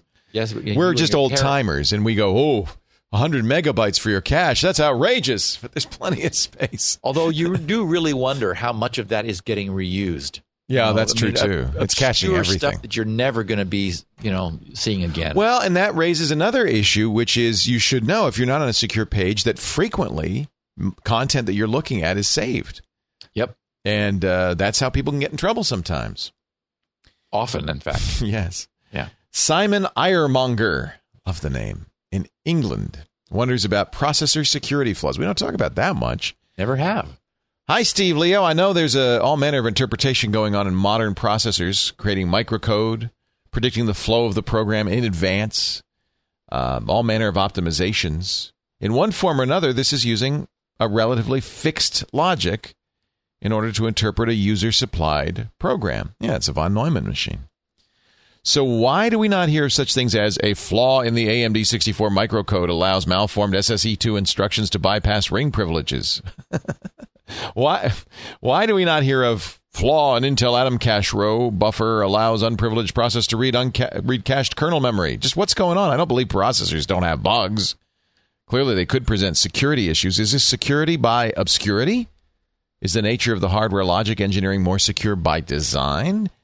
Do those elite teams of CPU designers simply not resemble typical application developers? Your comments are welcome. I think this would be an interesting discussion topic. Thanks for the great show. And it is a good It's question. A really great question. And I found myself having to, pausing this morning at Starbucks as I was going through the mailbag, assembling these, thinking, okay, that's a good question. There have been flaws in processors, in processor microcode. There was a famous, remember the Pentium divide flaw, where I remember seeing it demonstrated back in the. That's exactly Lotus, what I was going to bring up. Yeah. Yep. In the Lotus 1, 2, 3 days, you could put some specific data into the spreadsheet, and the spreadsheet would give you the wrong answer, which was a consequence of there being a bizarre little subtle bug in that affected specific cases of a division instruction. And it's conceivable that that kind of thing could be leveraged into into a public exploit. But I think the best way to explain why we don't see this so much is that the model for a processor is very much like the model that we were discussing recently of code for the shuttle, the NASA shuttle, where it absolutely, or even the rovers on Mars, that absolutely has to be right. I mean, it has to be right to a much greater degree of has to than regular consumer software, where they go, oh, sorry, here's an update, download this. I mean, this is a processor where, for example, in the case of Intel or AMD, they can afford to spend huge amounts of man centuries making sure this is right, because they're then going to encapsulate it in a chip and start spitting out millions of these things. It has to be right. It's high profit. It's also high damage if they mess this up.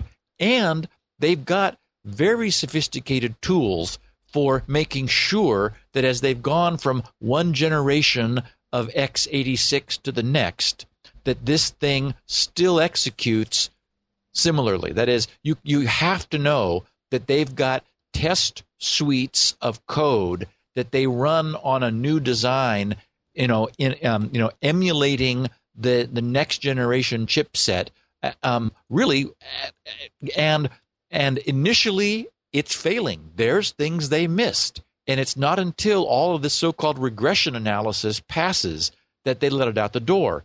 Now, we know that Microsoft does something similar, but we've seen that Microsoft, for example, just to choose someone, doesn't catch everything because the guys down at EI Security in Southern California, they have found many Microsoft faults by doing what Microsoft should have done. They've got a lab full of machines running Windows, and they're just throwing junk at them. They're like all kinds of wacky packets and all kinds of junk. They're keeping a trace of everything that they do, and every so often they crash a machine. Well, we know that crashing a machine is the first stage in exploiting a machine. So when one of these machines crashes because some random junk packets were thrown at it, it's like, whoa, wait a minute. What exactly did we throw at this machine that caused it to die? Then they back up and they go forward. So chips are done in the same fashion. I just think the reason we don't have problems like we see so commonly with software is not so much differing levels of complexity, because exactly as Simon suggests, modern contemporary processors are phenomenally complex with the out of order execution and instruction renaming and flow prediction. I mean, it's I've been reading in the last few months, of sort of studying processor design a little bit, and it just makes your head spin how complex these things are. But they're correct because they can afford to make them correct, and the cost of a mistake would be so phenomenal that they just can't afford to make the mistake. Yeah, so a lot of time and money goes into making sure that when we get the chip, it works exactly as the spec says. That floating point error was billions, I would imagine, it cost Intel. I mean, huge. Yep, and here we are talking about it today. I mean, it isn't even dead yet. Yeah. I mean, so they learned their lesson. Yeah. It's really an interesting question, though. Well, I'm surprised we don't hear more exploits. I think it's a function of having, the right tools and the right methodology and understanding we can't mess up. It's also simpler. I mean, it's not as big it's not Windows.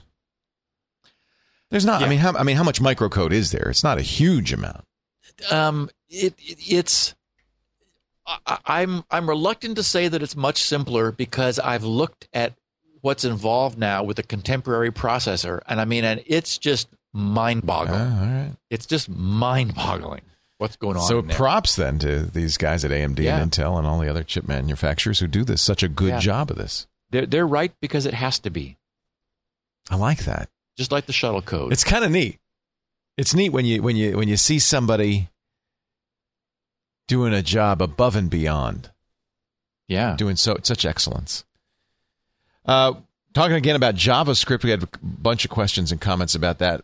Matthew Strabinsky of Essexville, Michigan, is getting warnings. Warning! This may be one of the most common questions I get on the radio show. If it's the question, I think it is. Steve, I just listened to Security Now, your netcast on SSL and TLS 195. As soon as you mentioned the latest Acrobat Reader problem, I disabled JavaScript on several of my work and home computers. The first PDF I opened after that gave me an error. It said, this contains JavaScript. But I had JavaScript disabled. Since you said you'd never encountered a PDF with JavaScript in it, I thought you might want to know about it. The file was a topographical map downloaded from the U.S. Geological Survey. I'm not certain what they use JavaScript to do, but it's interesting to know that somebody other than Black Hats is using it. I'm an avid Security Now listener, and I own a copy of SpinRite, which has fixed several problems for me. Keep up the good work, and let us know how well the Kindle DX works as a PDF reader. Also, Eric in San Jose, he's getting false JavaScript warning messages. He says, I disabled JavaScript in Adobe Acrobat Professional 8 as instructed. However, now, when I receive and open attachments from my coworkers, I get two pop-up messages to click through that say, this document contains JavaScript. Do you want to enable JavaScripts from now on? This document may not behave correctly if they're disabled. So I clicked no twice and moved on. The file did behave themselves. The PDFs I received were created using the print to PDF feature in Acrobat 5 or 7. I don't know why they could contain JavaScript. Okay, and these questions are representative of a bunch that I've received. The problem is that, and this is just, laziness, frankly, on Adobe's part. They're not used to running with JavaScript disabled. And they get mad. So, yes, so the reader doesn't behave itself very well. There may be some lazy tag in the PDF that says it may have JavaScript, but it doesn't actually, and so that causes the pop-up. I don't know, and it would take days to weed into this and wade into it and look at the actual raw PDF code to determine what's going on. What I do know is that these are false positives. It's that they only occur because Adobe hasn't taken the time to prevent them from occurring, because Adobe has JavaScript turned on all the time, as do all Acrobat and Reader users, except those who listen to this podcast and who understand that, okay, whoops, we've got an unpatched vulnerability. Let's turn off JavaScript. So, as I mentioned before, there are definitely PDFs that use and depend upon JavaScript. And I had said that I ran across one myself at the State of California website. They had something for, it was a PDF form that sort of filled itself in and helped you when you were applying for permanent mail-in balloting status.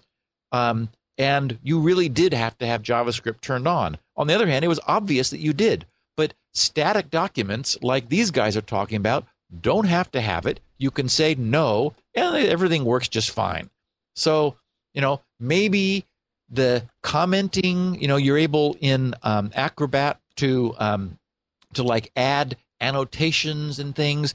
Maybe that uses scripting. But if you're just printing to a PDF, chances are there's no scripting, and you just don't need it. Even if this thing says, oh, wait, you got scripting turned off. It's like, yes, I know. Thank you for confirming that. So I'm going to read this without any scripting and be just fine. Humph. Harumph. Question 7. William, listening in Canada, is interested in the XP mode that Microsoft has announced in Windows 7. Hi, guys.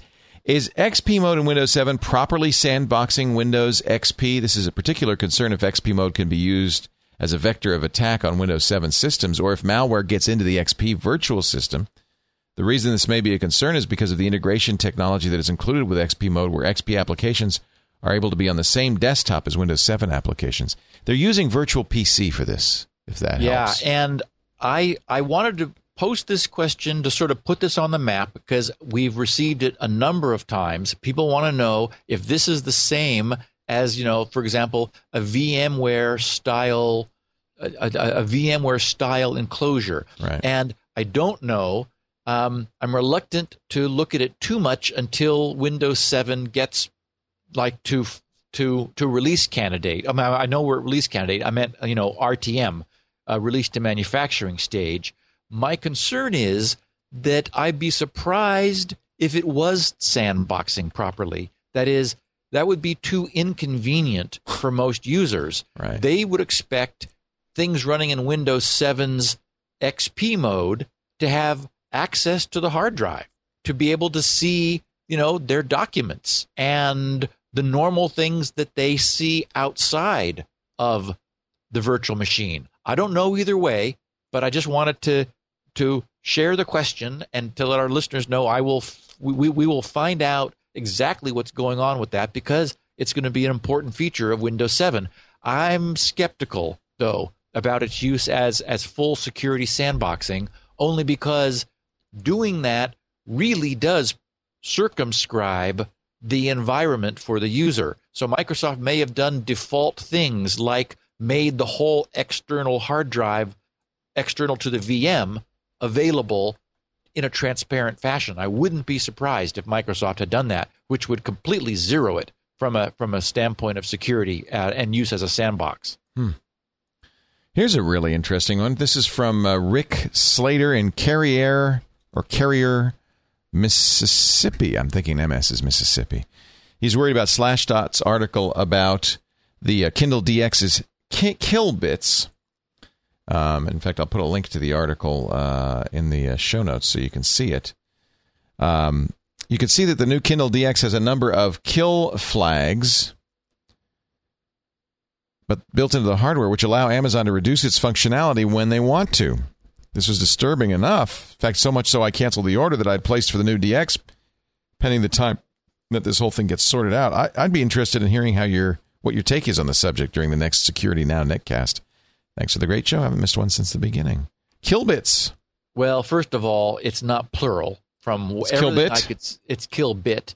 And this is addressing the concern that either we've talked about, Leo, or I've heard you talk about. That is the audio reader. Oh, this is the text-to-speech stuff. Yes. So apparently there are some Random House texts which have required of Amazon that they not be read out loudable on the Kindle. Right. And so all that this whole Slashdot story is people spinning off sideways, as they so often do on Slashdot, and exaggerating what's going on. We don't know that there aren't other kill bits, but there don't have to be. There's only one that this whole issue is about, and that's a single bit which says, don't allow this particular title to be read out loud. Amazon designed that into the original into the original specification for their content when they added the text to speech. They thought, well, maybe there'll be some situations that come up where this book should not be read out loudable, and we've now run across some. So that's what this is. Yeah, it's just an incendiary term, kill bits. I think people get upset just because it's called a kill bit. Well, and there was some guy who did post on Slashdot who said, this thing bit me. There are some books that I purchased, which I wanted to read. I wanted to hear them. I bought them so that they could be read to me, and they won't. And he's like, and he's grumbling about, I'm sure Amazon won't take them back. And I'm thinking, no, I'll bet they would. I'll bet you could say, hey, this doesn't work for me. Remove these from my bookshelf and, cancel them. I just bet you could get cooperation. So I think it's a little tempest in a teapot myself. This next one. But be aware that not all books can be read to you. Yeah. This next one comes from a friend of mine, Steve Vance, who's with the Golden Gate Computer Society in San Rafael, California. He's a great guy. I see him every year when I speak to the club there. He wants to know about how to detect SSL proxying. Hi, Steve. You've mentioned that if I'm using a company computer and they've installed a certificate on it, they can decode my HTTPS packets, look at them, then re-encrypt them and send them on. Kind of a man in the middle almost. All right. So I want to go to my bank's website on my lunch hour, but I don't want anyone in my company to watch me do this. Is there some way to tell if they've installed this certificate and are doing it? It looks like my bank's website. The address bar is green and everything. If my company were doing this, would it somehow be obvious?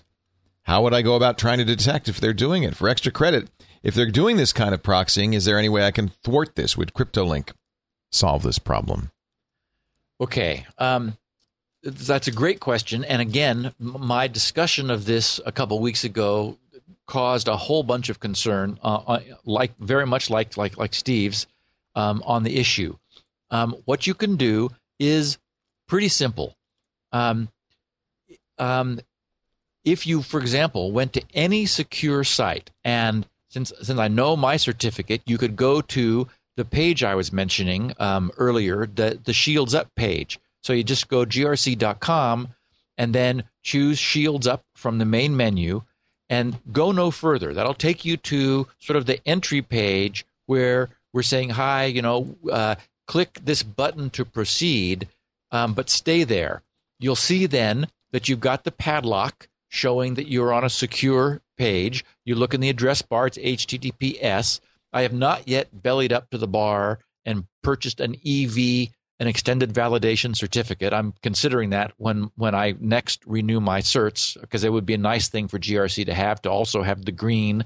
I think that's be a good value for my money, although it is a lot of money. So then you can if you hover, at least in Firefox, hover your mouse over the little padlock, you'll see something that says VeriSign Trust Network.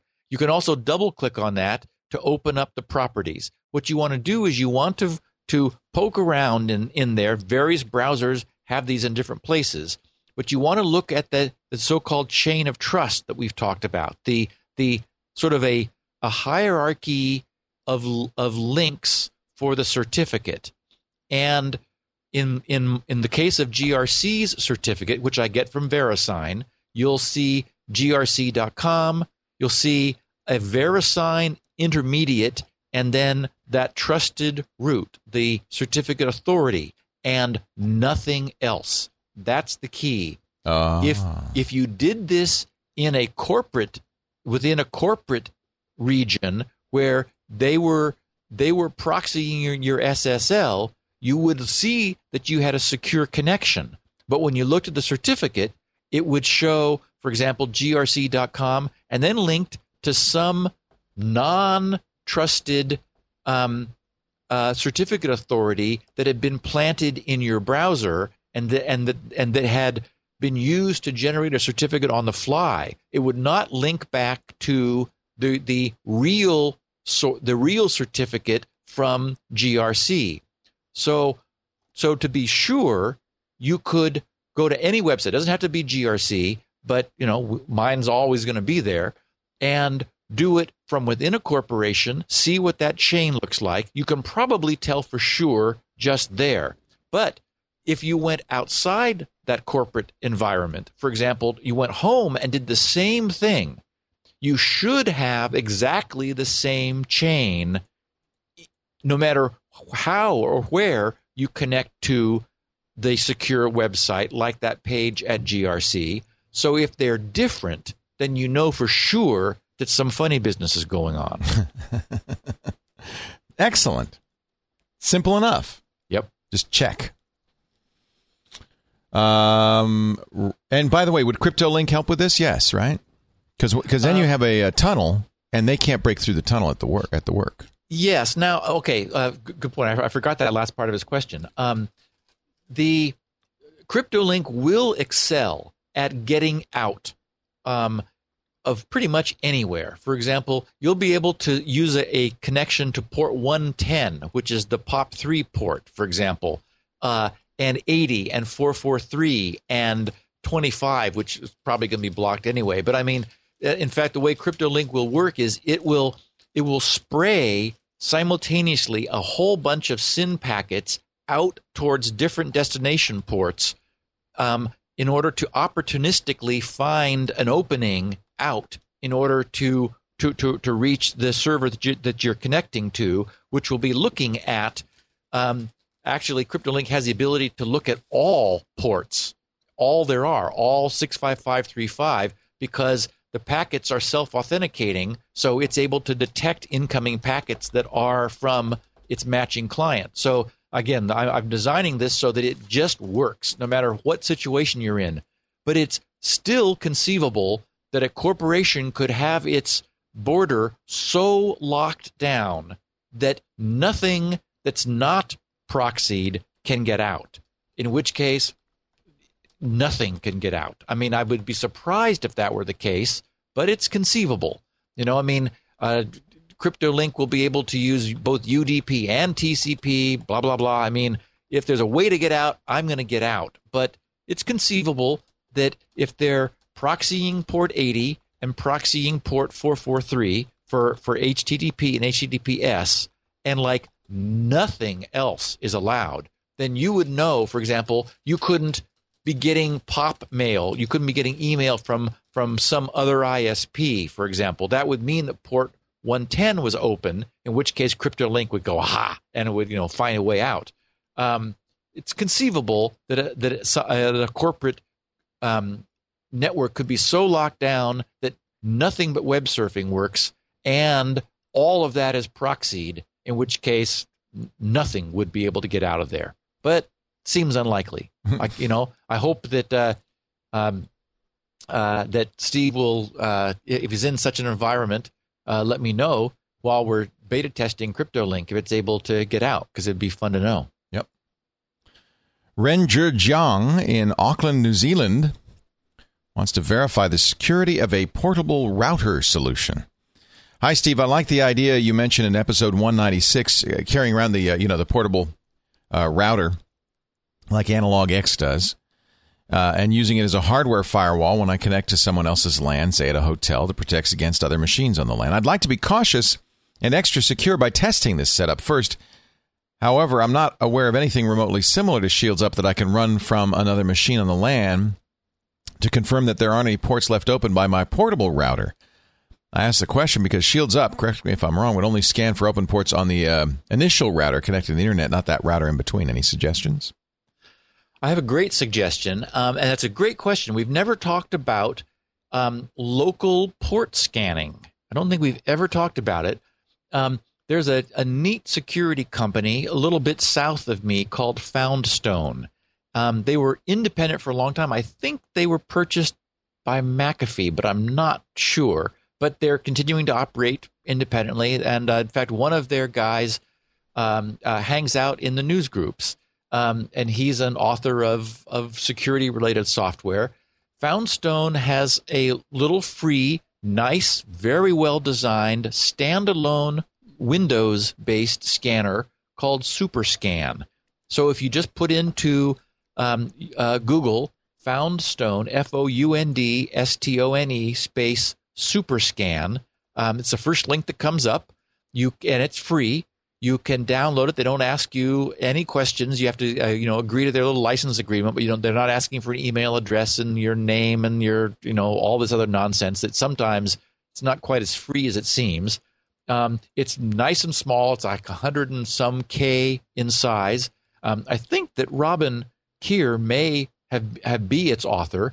I know that they caution a little bit that some functionality was lost when Windows removed raw sockets.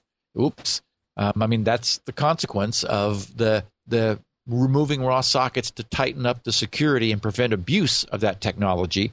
But they're still able to perform a lot of scans. It's got unrestricted IP ranges. There's a whole bunch of features in it. So, and I heartily recommend SuperScan from Foundstone. It's at version 4, which requires a Windows 2000 or NT or later machine. They do still leave version 3 available because it would work on even earlier machines, 95, 98, and ME, if anyone is still using those.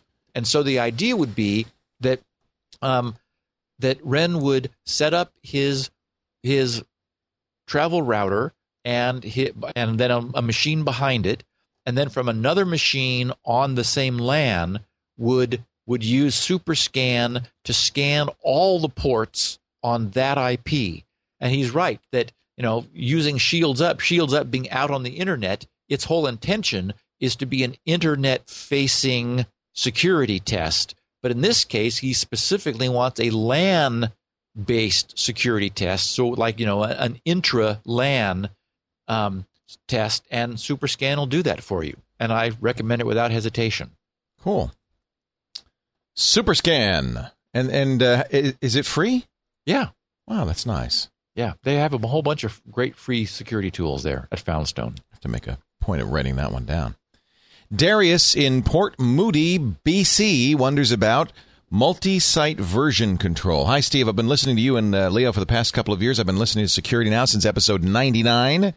You often talk about the code that you write for your various projects. It sounds as though you use different computers to work on these projects, depending on whether you're at GRC HQ or Starbucks. I was wondering what your solution is for secure source control. How do you keep your source code safe and well protected on the move? Do you use SVN or some sort of versioning tool? I don't. I found a great Windows utility. It's not free and not even particularly inexpensive. And I'm drawing a blank right now. I was just looking at it for it in my tray because I always have it running down there. You use Brief. What do you use as your editor? I use Brief. Brief is my editor, but I use Jungle Disk and Amazon S3 as my repository. Oh, interesting. So it's not just a backup for you. That's where you keep updated code. Okay, I remembered. It's FileBack PC. FileBack. Okay. FileBack PC is a phenomenally powerful general purpose backup utility, and it does versioning. So, for example, in the configuration dialog, you're able to say, I want to keep a maximum of 20 copies of my source code. I want no two to be closer together in time than an hour, no more than 7 in a day, you're able to granularly specify exactly how you want this thing to operate. And what I love about it is I'm also able to say, okay, I don't want any .err or .map or .exe. You're able to give it like a long chain of like file pattern descriptions of whether you do want it or don't want it to back those up. And so what I have is essentially, answering Darius's question is by sort of gluing together a couple solutions. Amazon S3 is amazingly inexpensive. Jungle Disk is a one-time cost of, I think it's $19. And FileBack PC allows me to be working at Starbucks, to be saving the code. It's transparently all copied to Amazon. It's completely secure because we know that Jungle Disk does encryption on the client so that nothing that's ever at Amazon can be decrypted. I mean, I'm not trusting my source code to anyone, and so I trust this setup because it is bulletproof. Then when I'm back home, everything that I was doing at Starbucks has been kept with multiple versions. And boy, I tell you, that does come in handy because there have been times when I've sort of gone off on a tangent and deleted a whole bunch of stuff that I didn't think I was going to need anymore. And then it's like, oh shoot, I wish I had that. Well, I still do. I'm able to reach back in time and grab a file that still had something that I got rid of prematurely, or grab some snippets of code. So it ends up working really well. And I just like the transparency of it. And of course, FileBack PC is a general purpose file backup solution. So I'm using it, for example, to spool content among many of my of my systems as I'm doing work. It's able to be you can configure a huge list of different sort of tasks. And for example, every time I hit the hibernate button, I see it briefly pop up and shoot things off to Amazon because it senses that you're going to sleep, you're hibernating, you're shutting down, and it does like pre end of session work. And all of this is really configurable with a lot of granularity. It's a very mature tool. So that's what I use, and I love it. We're going to have to get you on Git one of these days. That's a little more modern. But if it works for you, you're still using assembly after all. I'm still using a DOSBox and a DOS editor, 16-bit editor. Yeah, that's right. I don't know if Git. I don't know if you could run Git in DOS. To be honest with you, that's actually a very interesting question. You might have to stick with FileBack. I'm not worried about it, Leo. David Greenberg in Nyack, New York, has our last question of the day. He's got his travel router tip of the week, is what he's got. Steve, I'm an avid fan of Security Now, and I've been since day one. In your most recent show, you discussed a D-Link portable router as a neat solution for protection against malicious traffic from other machines on the same LAN. I'm actually using my Apple Airport Express to do the same thing. You can put it in your pocket. You can plug it in anywhere. Use it in the hotel. Oh, look, he says, without any affiliation with Apple specifically, I also want to recommend their Airport Express travel router. It has this, because I was going to go out and buy the D-Link, and I went, I've got like 2 Airport Expresses that I'm not using. He says it has a similar wall-wart form factor, complete with swing-out prongs, and can be configured to serve Wi-Fi after being connected to a wired Ethernet connection. However, it can also be used to attach to an existing Wi-Fi AP as a client, in which case it may be used in several interesting modes. In one mode, it can be used to extend the range of an existing Wi-Fi network. That's what I used to do with my Airport Extreme and my Airport Express. I used it in WDS mode. In another mode, its built-in USB port can be used to attach a printer, creating a print server. Finally, the unit has a built-in D-to-A converter and a 1/8-inch stereo audio jack, and receives streaming audio directly from iTunes or via a third-party program called Airfoil from Rogue Amoeba. Any other audio-generating piece of software. In my case, I use it to stream music from my desktop and laptop PCs to my living room stereo. Then when I travel, I reconfigure it as a Wi-Fi AP, take it with me for that purpose. I guess you could take speakers, too. It's really quite a versatile device with one drawback. Rather than running a web server for easy configuration, you have to run a specific Apple utility on your machine to connect with and configure the unit. And that's why it's not so hot for a Windows user. Just what I was going to ask you was if there was a Windows solution. I don't know. I don't think so. Thanks for such a high-quality program and for occasionally sharing the details of your own personal background and interests. We have several interests in common, and I'm sure we'd have a lot to talk about if we ever met someday. Let me tell you, having a glass of Cabernet Sauvignon with Steve Gibson is always a pleasure. I can speak from personal experience. I miss those, Leo. We're due for that. I know. We haven't had that in ages. Yeah, I'll have to get up to your neck of the woods. Please do. I have a bottle of Cab just waiting for you. Anyway, I wanted to share David's posting. I know we have Mac listeners, and this little Airport Express sounds like a spectacular little unit. Yeah, I love the idea that its little fangs swing out, and you plug it directly into the wall to get power. So in that way, it's like the D-Link that it's got it built in, and that I think it's very cool too. That if you're in a hotel, you can plug it into the hotel's wired network, and which is exactly what Mark Thompson does when he brings his little D-Link with him here, is then, it's your wireless access point, secure, I'm sure, with WPA. So it's a router protecting you, as we were talking about, and then you're able to, use your laptop anywhere in the hotel room without having to be wired down. So it sounds very cool. Says, looking at Apple's documentation, they say to set up Airport Express using a Windows PC, you can use iTunes. Yay. Well, that's good. I'd have to. It's really, it is designed for Macintosh hardware. I've never tried it. I'll tell you what, I'll report back next week. I'll try and figure out how I can configure it from a Windows machine. Okay. I just, the truth is, if you set it up, kind of in generic DHCP mode, you don't have to configure it at all. You just plug the thing in and say hello. Right. I was thinking similarly that I've got Macs, so I could use a Mac to get it configured and then use it in Windows mode with no problem at all. There's a Windows Airport setup application. Oh, good. Yeah. So you just use their application. I guess there might be some advantages to having a dedicated application doing this, to using the browser to do it. I don't think so, except maybe just, for security? If it lowered the cost of the device, because, you'd have to have a browser in there. True. And a lot of web page content and so forth. So maybe it's just simpler to do it that way. I did note, by the way, when I was doing a little bit of quick pre-podcast research about this, everybody's got a travel router now.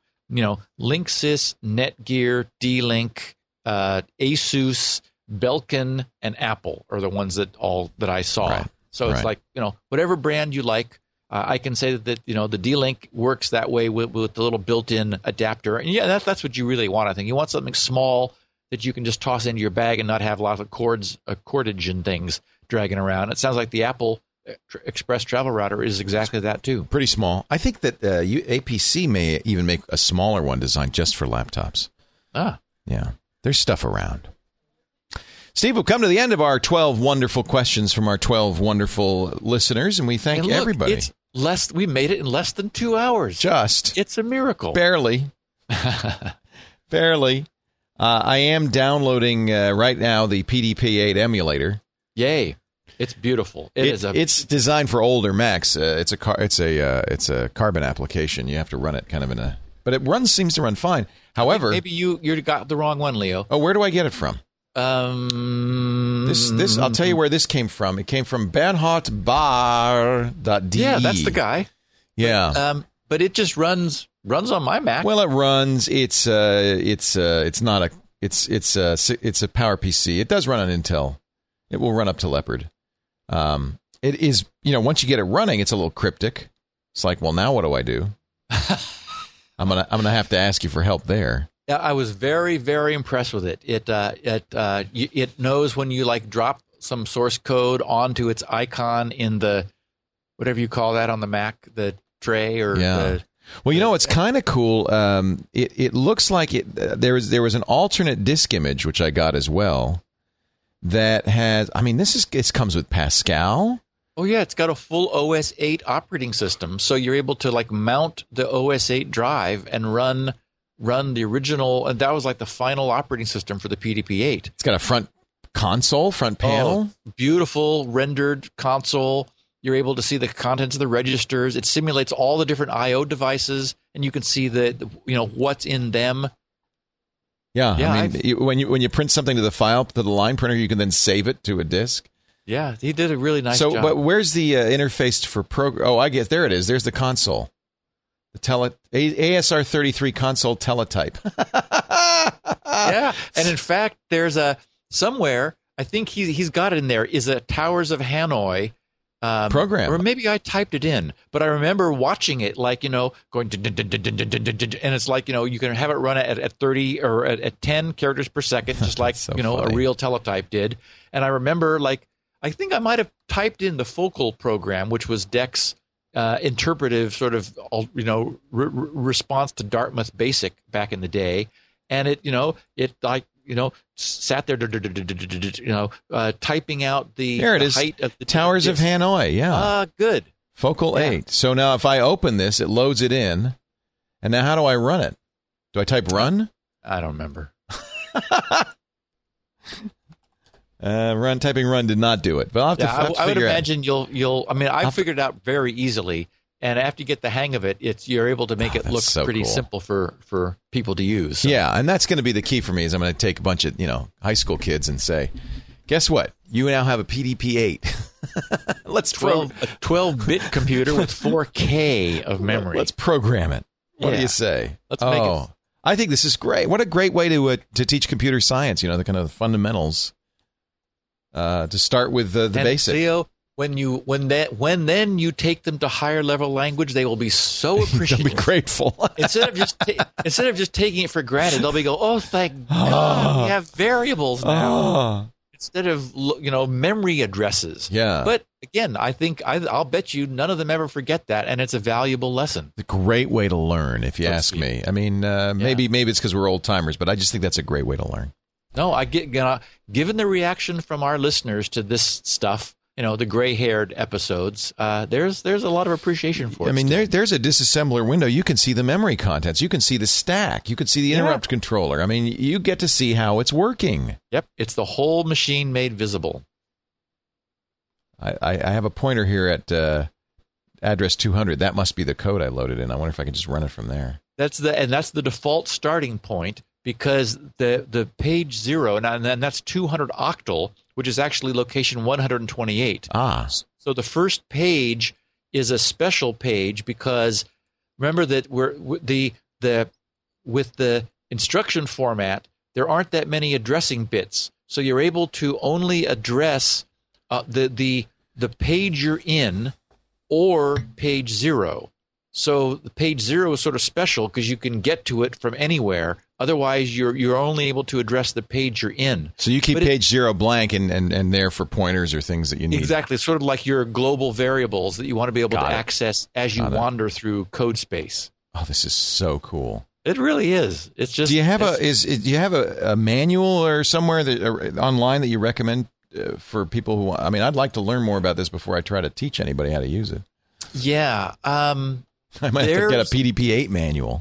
There's a bunch of stuff. There's some tutorials, it looks like, on the built website. In, yeah. And there's a I want to say Chicago or Indiana. There's a college that is using this and using the PDP-8 for their curriculum. That's what I need. That professor has a whole bunch of really nice sort of laid out, here's the memory reference instructions for the PDP-8 and so forth.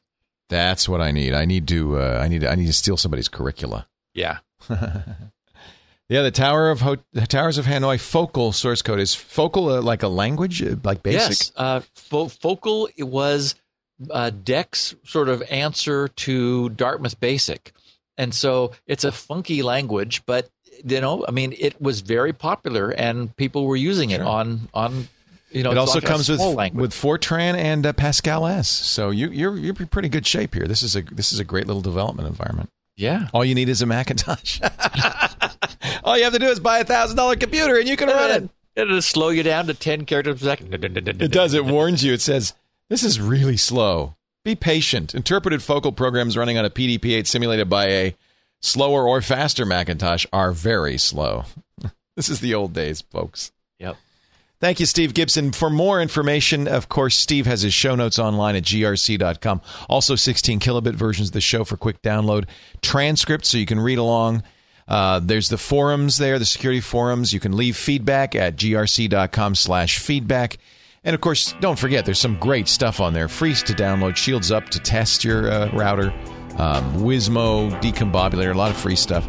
And the bread and butter of the whole operation, SpinRite. grc.com. Steve, we'll see you next week on Security Now. I got some PDP-8 programming to do here. Cool. Thanks, Leo. See ya. Security Now.